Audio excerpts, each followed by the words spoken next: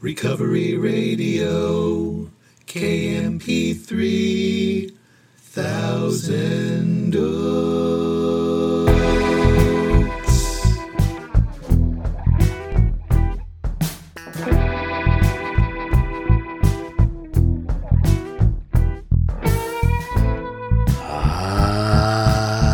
Yes.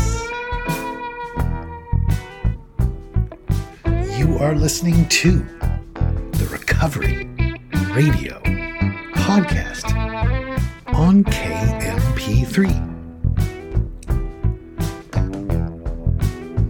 I am a member of Alcoholics Anonymous, and I will be your host. You can email me at sarcasticbigbook@gmail.com. You can follow me on Instagram at sarcastic.aa.book. As always, so glad you're here with me. I don't know if your day is just getting started, or it's just winding down, or it's somewhere right in the middle, but here we are. You and me, and I'm glad for that. Grateful I have no desire to drink today.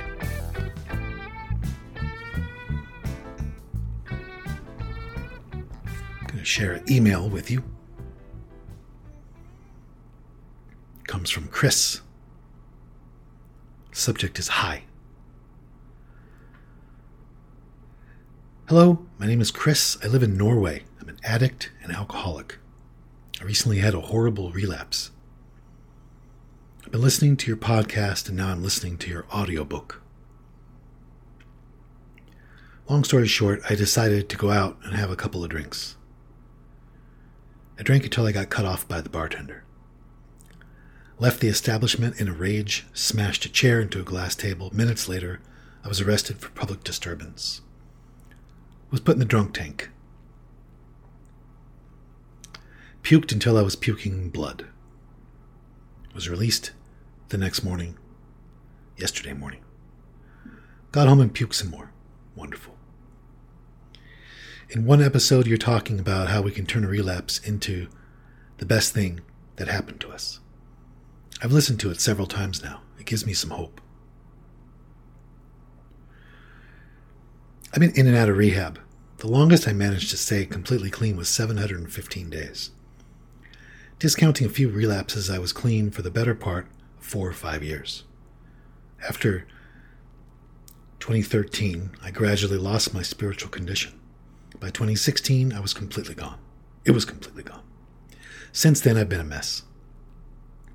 I've moved several times, had several rehabs, and many relapses. I don't know what to do. For now, I'm just trying to stay out of trouble. I've only been outside to park my car in a safe spot and buy groceries. Yesterday I called a few people and talked. They all agree that I've been spending too much time alone. I've mostly been inside this apartment since I got out of rehab on May 31st. It took a lot of time and effort to establish proper routines, get the apartment in order, do my own cooking, cleaning, shopping, etc. There's a gym in the ground floor of the building, and I've been somewhat consistent in going. After I got out of rehab, I ended a long-distance relationship with a woman in the States. We've been talking for 3 years. I've never ended a relationship before. Before I knew it, I was talking to someone else, a woman in Australia this time. She doesn't know about my latest relapse. She knows I'm an addict and that I've been to rehab. She's currently at work at a mining site, and I don't want to dump this on her. I don't want to turn her into a nervous wreck of a codependent like the last one. I'm not sure if we can really turn people into codependents, but still. I went to my first meeting in 2010, had my first proper rehab, the 12-step or Minnesota clinic that year. Had wonderful experiences with the people there and in meetings, and felt alive in a way I've never felt before or since. I lost it. It's a horrible feeling. I don't know how I'm supposed to get it back. I feel utterly hopeless in this regard. My last rehab was from March 2020 to May 2021. 15 months. I got there the same week as the first lockdown started. 15 months came and went. I have no idea where the time went. Flew past. Now, time is moving slowly again. I made some progress in rehab, but it was slow and obviously not enough. I've been promised a spot on something called sequential treatment, where I can go back to the clinic, stay there for 3 months, and then be home for 3 months, and then repeat that 3 times for a total of 9 months in rehab in a 15-month period. I don't have a date yet, but I'm hoping it will be soon. The next slot starts around November 20th. I don't know why I'm telling you all this. I hope that someone can tell me something that can get me back to the experience I had, or a new experience where life can be easy and enjoyable again. The spiritual life wasn't always easy, but it was always interesting. I was always trying to do the right thing, until I did all the wrong things. I can't live like this. Chris.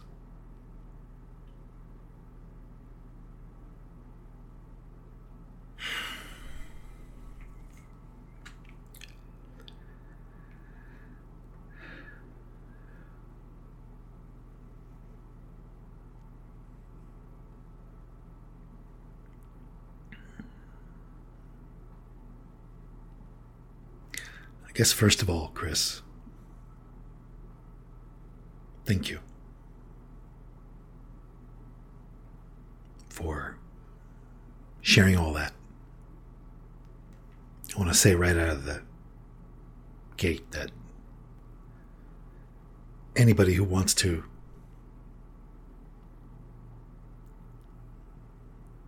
write to him, please email me and I will hook you up. I'm sober today, Chris, because of somebody who had relapsed and who eventually died with decades of sobriety. The person who showed me what I understand today to be the message that is in the big book, the simple, easy to understand message in the book Alcoholics Anonymous. Initially he had 6 years and relapsed. And he had no idea why. He was lost. He had no idea why. He used to talk about it a lot. It pained him, he used to say.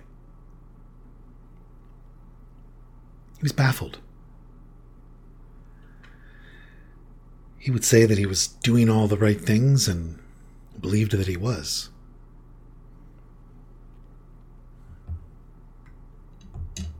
He had been sent to asylums and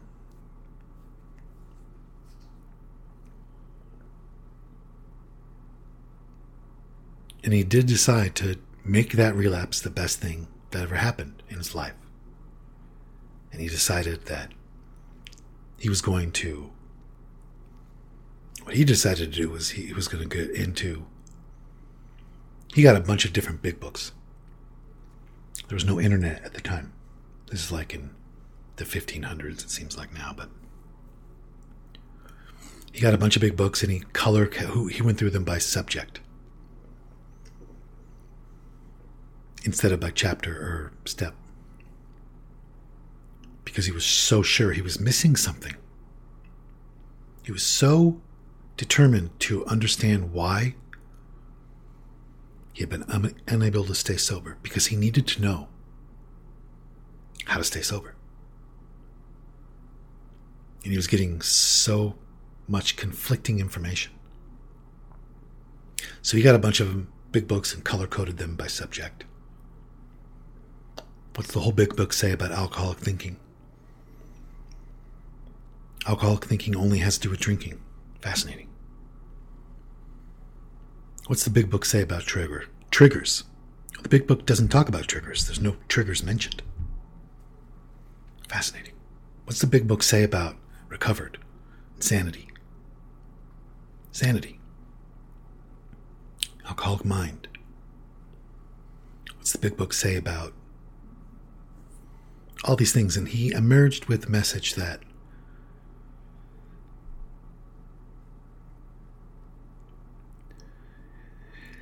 he died, I will say, in 1994. And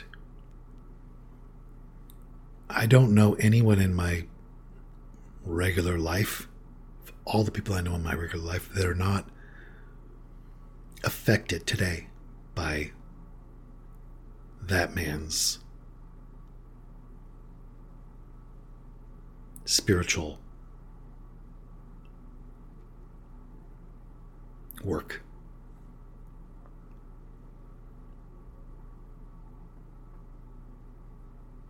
Changed my life. My friend Bill and I still talk about him all this time later. I'm not saying that's going to be anyone's story in particular, but the point I'm trying to make is that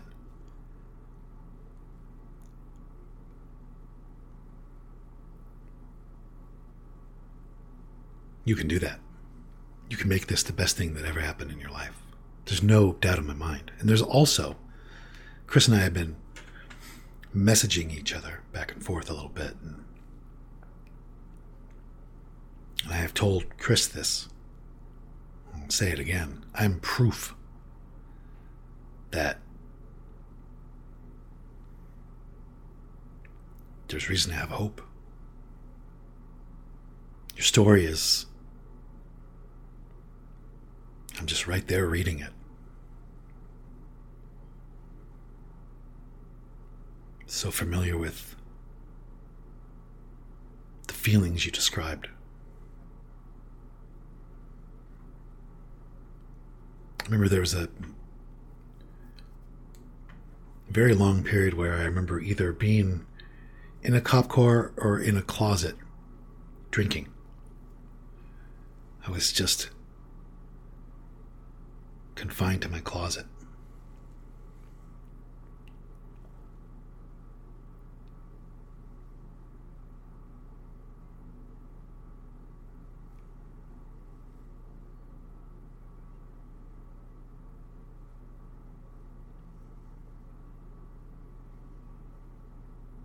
But I would love to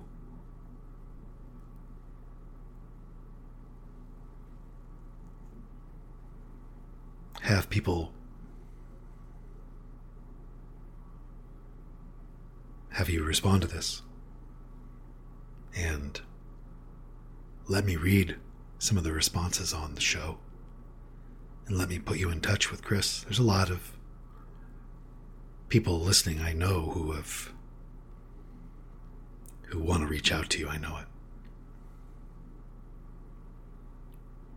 And that's what I hope to do by sharing this letter.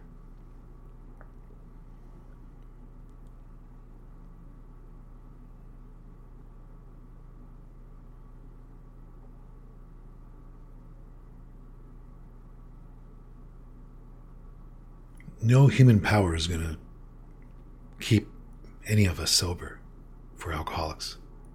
I don't think. But human connection helps. A lot of times that power works through people. I remember my sponsor used to make fun of me. He said I'd be in my room, isolating, praying for some kind of answer, and then somebody would knock on my door and say, "Hey, do you want to go, to Denny's, or do you want to go whatever?" And I'm like, "No, now. I don't want to leave my room. I'm waiting for the voice of God. I'm waiting for the voice of God. I don't want to talk to anybody. But I feel a lot reading that. And email me, sarcasticbigbook@gmail.com.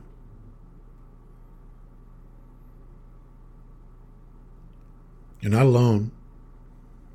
I know it feels like it.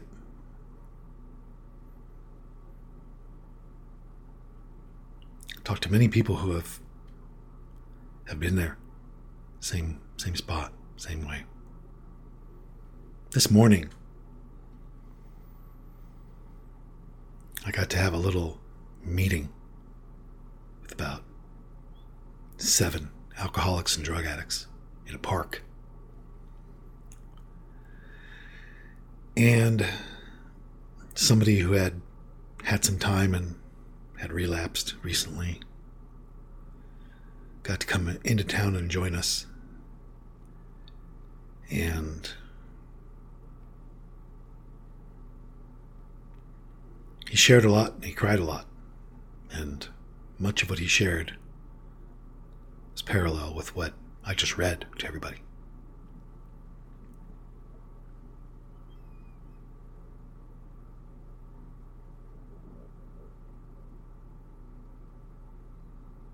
You could have looked at me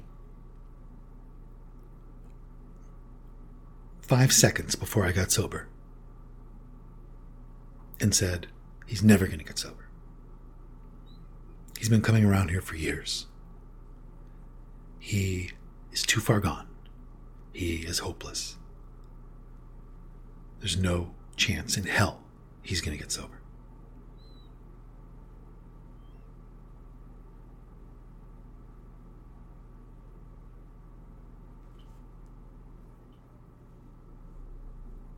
Some of my best friends were over at my home last night. Most of them in the program, sober for many years. One of them brought his newborn baby here. And his name's Kyle. He was on the show where I celebrated 200 episodes. He was the first one I called. He came over. And he has a nice job. He's remodeling their home. Just had a second child. Incredible wife. And he used to be a terrible criminal. Rob people at gunpoint in Las Vegas. He became homeless. He used to steal mouthwash and drink that. He did that to the point where he lost his eyesight. He was homeless sitting behind I forget what it was, a Walmart or a Target or a gas station, I don't remember. But he would sit back there and people would bring plates of food for him. He was blind. And today he's sober for, gosh, it's coming up on a decade.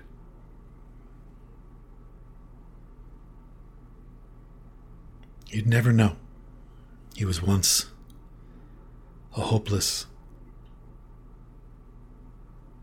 alcoholic and drug addict. You'd never know. Be happy to put him in touch with you as well.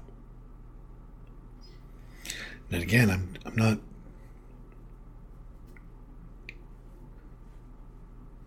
I know no human power could relieve us, but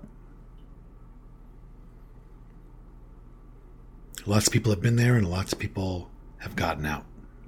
And there's lots of reason to have hope. And I hope we continue to write each other as well.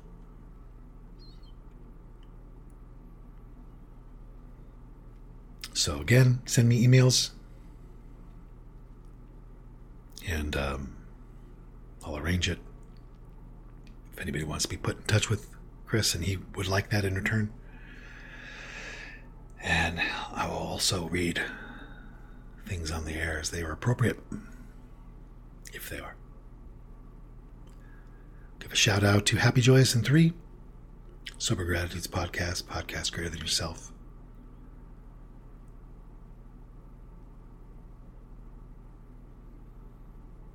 Hi, Chelsea, Cassie, Kelly.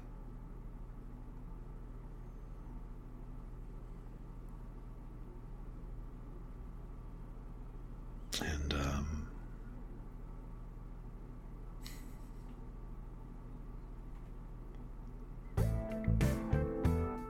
if anybody could use somebody saying everything's okay, I'll say it. Everything's okay. I mean that in a really specific way. All right. I don't know why my life was saved, but I'm going to go try to live a life that was worth saving, and I hope you'll do the same.